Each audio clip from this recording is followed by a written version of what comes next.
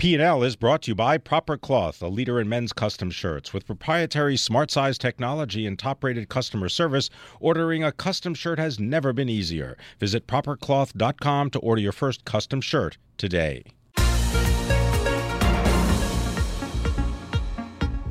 Welcome to the Bloomberg P&L podcast. I'm Pim Fox, along with my co-host, Lisa Abramowitz. Each day, we bring you the most important, noteworthy, and useful interviews for you and your money, whether you're at the grocery store or the trading floor. Find the Bloomberg P&L podcast on iTunes, SoundCloud, and at Bloomberg.com.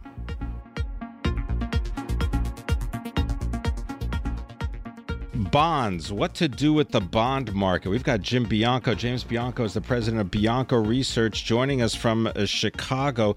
Boy, Jim Bianco, I think if the bond market continues the way it's going, there are not going to be any people in the bond market much longer. No, I think they're in the sleeping pods you guys were talking about. Exactly.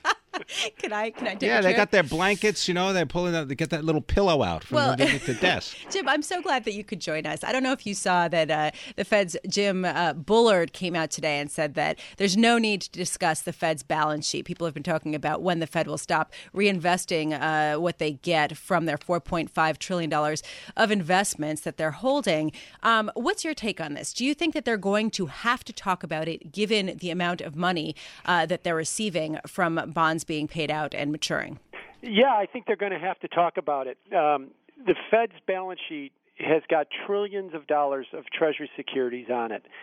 In simple terms, the bond market believes that all those bonds that are on the Fed's balance sheet are permanently out of circulation. They're never going to come back into circulation. So what Bullard is saying, and what Bill Dudley has said and some others have said, be very, very careful when you talk about reintroducing those bonds back into the market, because then you could have a shock in the market if they believe that we have to make room in private accounts now, banks and endowments and trusts and speculative accounts for trillions of dollars of securities which are locked away, which we think is forever in the Fed's balance sheet. It can be very disruptive.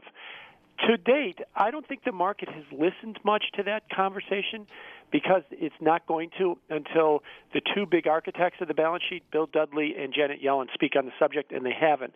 And now that Bullard has come out on the other side, it's going to reinforce that idea that, that's just Fed talk. We don't really have to listen to it. Do you think we have to listen to it? I mean, aren't the mandates for the Fed price stability and employment? It has nothing to do with protecting people against bond losses. Right. Price stability is another word for inflation. Since 2009, when the recession ended, the Great Recession ended, what have we not had is inflation.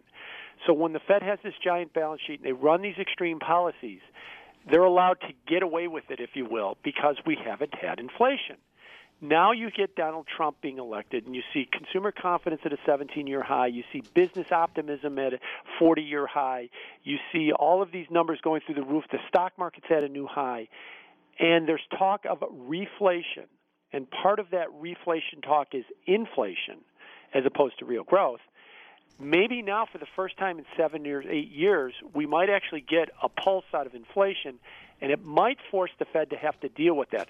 Up until now, they could just discuss, ignore, try and outsmart everybody about it, but they didn't have to do anything about it. But if we get inflation, they do have to start thinking about it. Jim, I don't know if you caught this, but yesterday BlackRock's Larry Fink was talking about his outlook on the bond market, and he said that he actually thinks that there's a higher likelihood of the 10-year Treasury yield going down from here, possibly going below 2% rather than rising. So it sort of goes against this idea that we're actually going to see some inflation.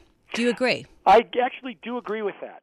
I think that the problem is, and this gets into the technicals of the bond market, I think we're going to see a bump up in inflation, and I think that by 2018 we're going to see higher yields. Now, that is the most consensus thing you can say, so much so that almost everybody in the bond market is positioned for that. So if the market does go to 3% by the spring of next year, everybody makes money. And as we found with contrarian opinion, when everybody's lined up one way in a market, it tends to go the other way. So that's why I wouldn't be surprised if we do go below 2%, like Larry said. First, question that idea that there's going to be inflation, and then we have the big rise of rates after that. Finding out that, it was there.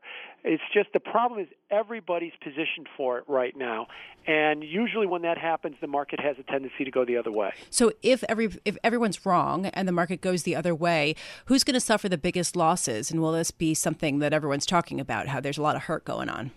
Yeah, I think that, right now, if you were to look at who is the biggest bet on rates going to 3%, it's the more speculative hedge fund accounts.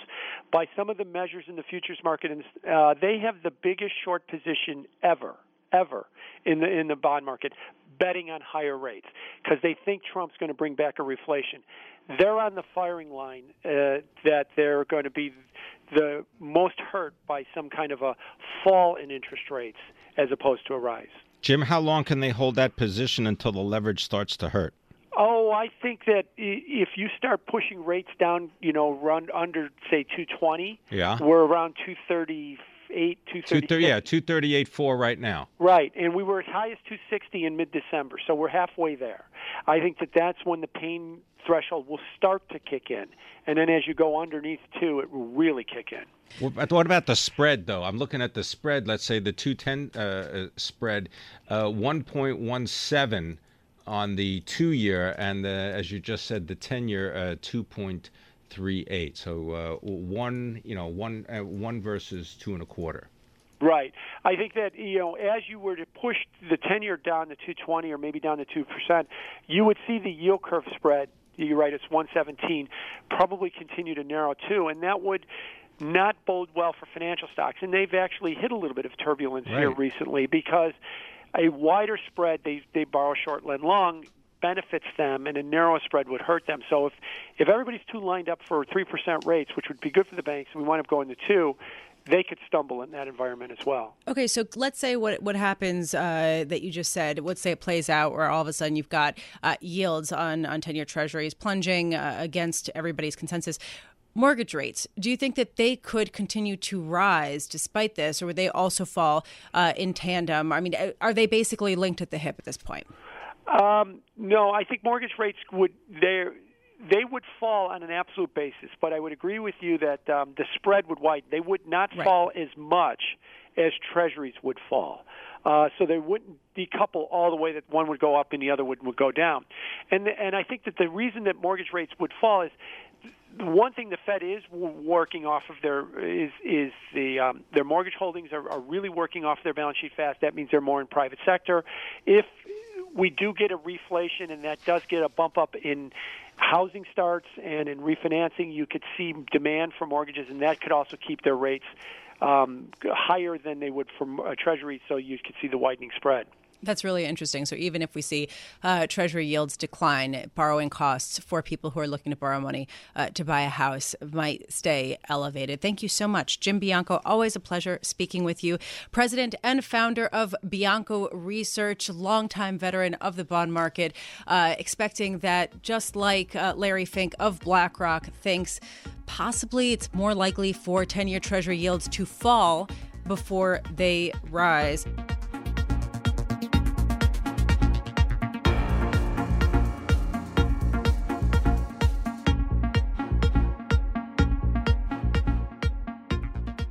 We've been talking a lot about the anti-globalist trend, the populist wave that we've seen wash over really the entire world. We haven't heard as much about what this will do for travel, but now we have someone who can give us some insight. Alex Zozaya, Chief Executive Officer of Apple Leisure Group, which is based in Philadelphia. Alex, do you have a sense that people will travel less internationally given the populist backdrop and sort of the anti-globalist sentiment that we've seen? Yeah, thank you. I am concerned about that. What we see the trends in the short term is that we have stronger numbers for Americans traveling outside of the country, particularly to Mexico and the Caribbean, versus a year ago for traveling within this year. But it could be affecting soon if the rhetoric continues to be the one of protectionism and uncertainty of what's going on at the airports and stuff like that. So, yeah, it is a concern that we have, although the big trend still shows very positive. Well, you've been doing this for what, more than 30 years. Can you sort of run down for us the destinations where you think investments, at least in the actual infrastructure of hospitality, are best looked at, whether it is Mexico, Costa Rica, Panama? Where would you look?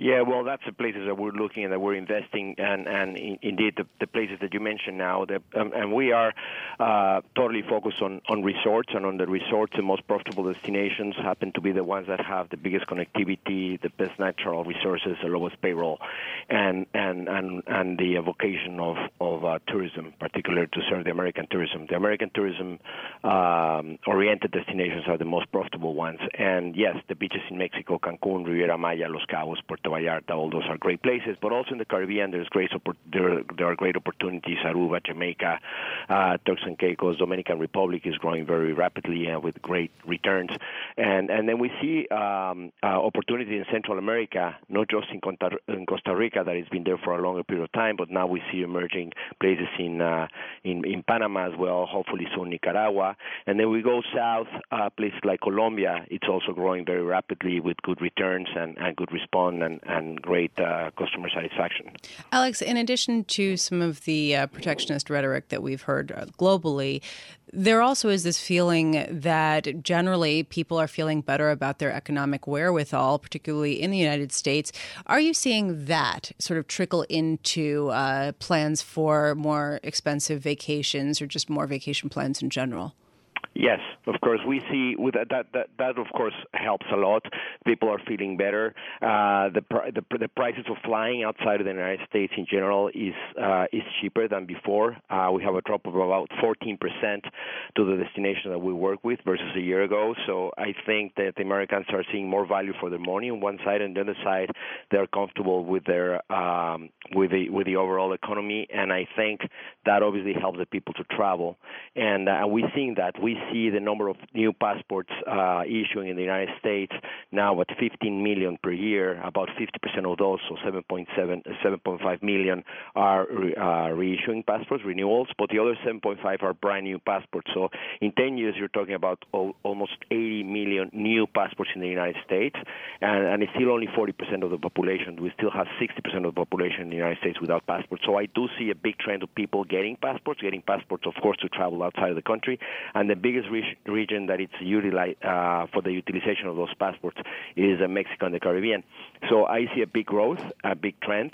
Traveling internationally, it's becoming more for everyone, more a commodity. But within those experienced travelers, certainly they're spending more money and looking more sophistication. There's also much better product. Well, when you talk about product, Alex, I'm wondering if you could tell us, is there an opportunity for an investor in Mexico? Are there hotel projects that are looking for investors that maybe have been stymied because of the change or the apparent change in policy because of the Trump administration? I don't think that because of the Trump administration has slowed down any of the projects that are down there, but certainly there's always an opportunity for American investors to go and invest in places in Mexico or in other destinations in the Caribbean. In this case, the American investors, in the case of our company, we just had KKR and KSL investing big time in our company. They've been very shy so far. The Americans have not very active in this sector. It's mainly dominant by regional and local investors as well as European investors. So there's not so much activity so far for the U.S. investors, and particularly for the U.S. banks, to participate in the leisure sector on the hospitality in Mexico. But I see a lot more appetite and a lot more openness of going and compete and start investing there. So I don't see any projects slowing down, but what I do see is a great opportunity to speed that up. We got to leave it there. I want to thank you very much, Alex Zozaya. He's the chief executive of Apple Leisure Group.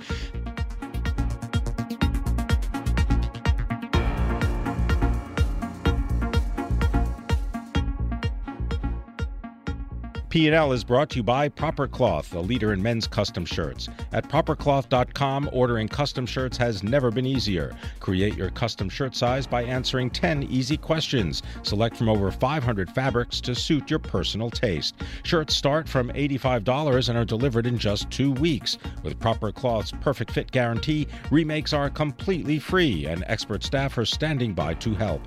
For premium quality, perfect fitting shirts, visit propercloth.com. Custom shirts made smarter.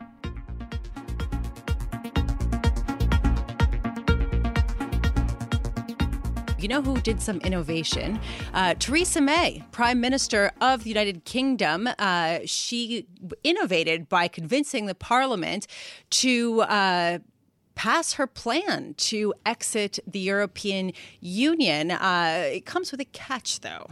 Let's dig a little bit more into that with Sarah Jane Mahmud, government analyst with Bloomberg Intelligence in London. So, Sarah, can you first just give us a rundown on what exactly Parliament passed, giving Theresa May the ability to go ahead and start the process of exiting the European Union?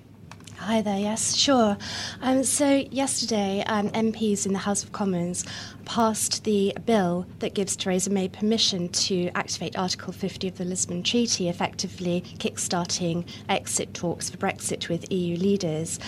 However, she doesn't have a free pass as yet, because the bill now goes to the House of Lords, who from the 20th of February will start considering whether or not Theresa May can activate Article 50 by the end of March, as she wants to.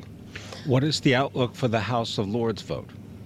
Well, the House of Lords remain mainly opposed to activating Article 50 and to Brexit. However, as they're an unelected body, they would be unlikely to block the bill itself, but they could take their time to consider it and make possible amendments. For example, make the activation of Article 50 contingent on the government considering staying in the European Economic Area or securing continued access to the EU single market for UK-based financial services companies. So, in other words, this might become a pretty thorny, sticky issue. Just because this means that Theresa May can start the process, it doesn't necessarily mean that it will speed it up by any means. And it sort of remains to be seen whether Parliament will work with her on some kind of a constructive basis to get through a plan that is palatable for everybody involved.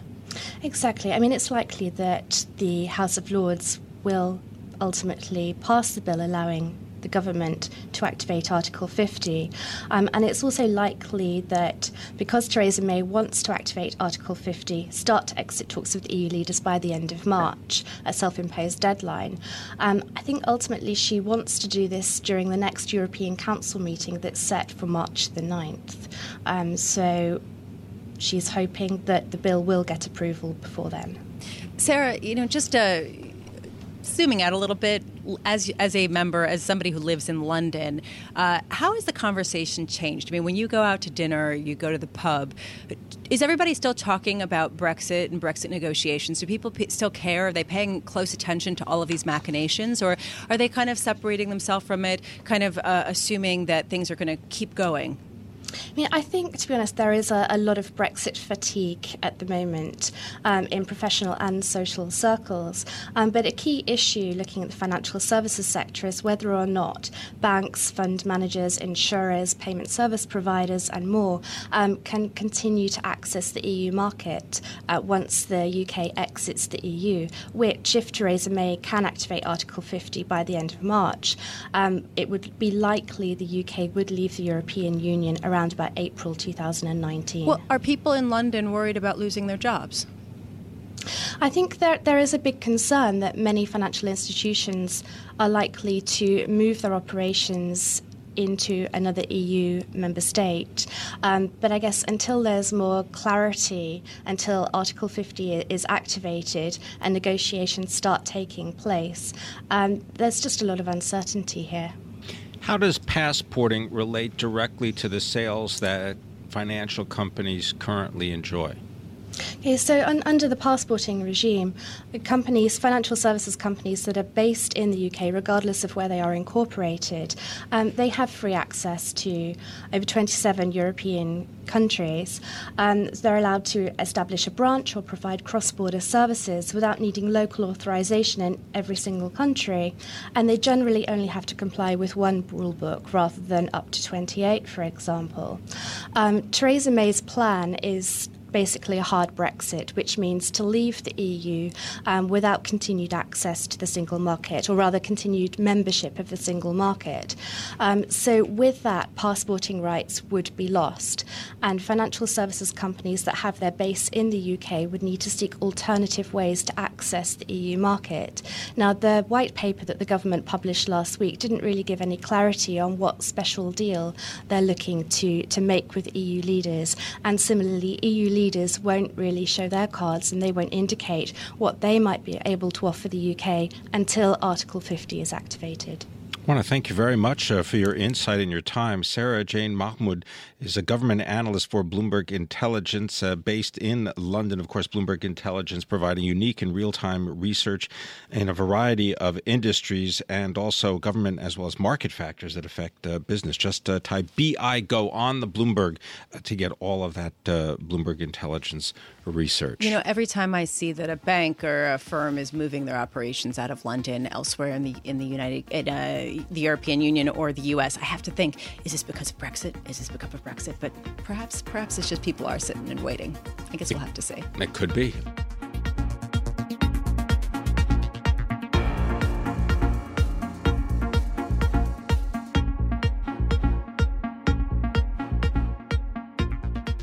I want to call on Shruti Singh, our agriculture companies reporter for Bloomberg News, joining us from Chicago. Shruti, I'm wondering if you could describe for us an industry that many people may not know the details of, but are the recipient of. This is the meat packing industry. And maybe you could give us the sort of rundown on how a steak actually arrives on the plate of a diner and how that is connected to foreign policy. Sure, absolutely. So good to be with you. The meat industry in the U.S. Employs a lot of different people, and it's a long supply chain that starts with a farmer. And if you're talking specifically about steak, you've got farmers who raise cows and calves. Those cattle go on to feedlots, and then those cattle that are fattened up at feedlots then eventually go to the meat packing plants. And the meat packing plants are where we have a number of different types of workers there. One of the larger segments is the immigrant population, particularly over the last few decades. The immigrant workers have increased, and more recently, in the last decade or so, we've seen refugees become a fixture in these plants. So, Shruti, I was just looking at your story, and you say that immigrants hold more than 1/3 of these jobs in the United States. And I'm wondering, Shruti, from your sources, what are you hearing as far as what recent immigration policies and proposals, what effect they would have on their business? Well, right now, I think a lot of the companies are monitoring the situation. But when we talk to some of the industry groups, they're telling us that they want the administration to really consider what ramifications the policy changes would have on businesses as well as the foreign-born workers. Well, I wonder if you could get the details for us in terms of the companies affected. Tyson, for example, Cargill, JBS. Are they all exposed equally? Well, you know, one area that we looked at was Fort Morgan in Colorado, where Cargill has a large beef plant. And that is an area where there are a lot of immigrants and a lot of refugees that are working in that particular plant. Where are these people from? Just to give us as much detail as you have. Sure. So Cargill actually told us that about 12% of the employees at the Fort Morgan beef plant come from East Africa. And a lot of these workers have come for a variety of different reasons. But, one of the ways that they can find employment in the U.S. Through placement agencies has been at these plants. And over the last decade, Cargill and other meat packers have relied on or have turned to refugees as a source of a labor pool, basically. And even so, Cargill has told us that it is still a challenge to be able to fully staff those plants. And just to give you a little bit of an idea, Cargill's Fort Morgan plant in Colorado starts workers at an hourly wage of about $14.90.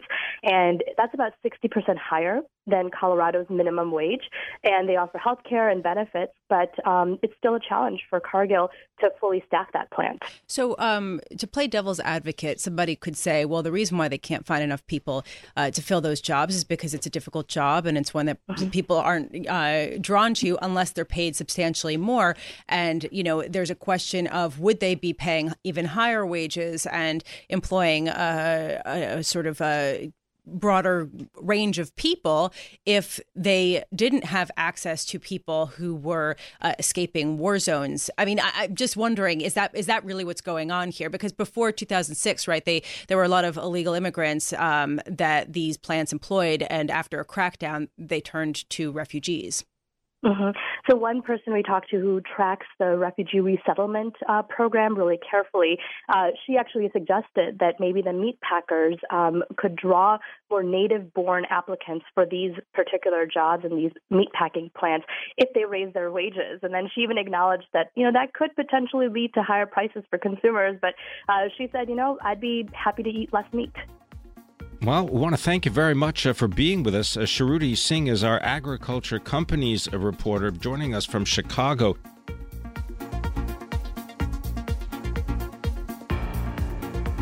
Thanks for listening to the Bloomberg P&L podcast. You can subscribe and listen to interviews at iTunes, SoundCloud, or whatever podcast platform you prefer. I'm Pim Fox. I'm out there on Twitter at Pim Fox. I'm out there on Twitter at Lisa Abramowitz1. Before the podcast, you can always catch us worldwide on Bloomberg Radio.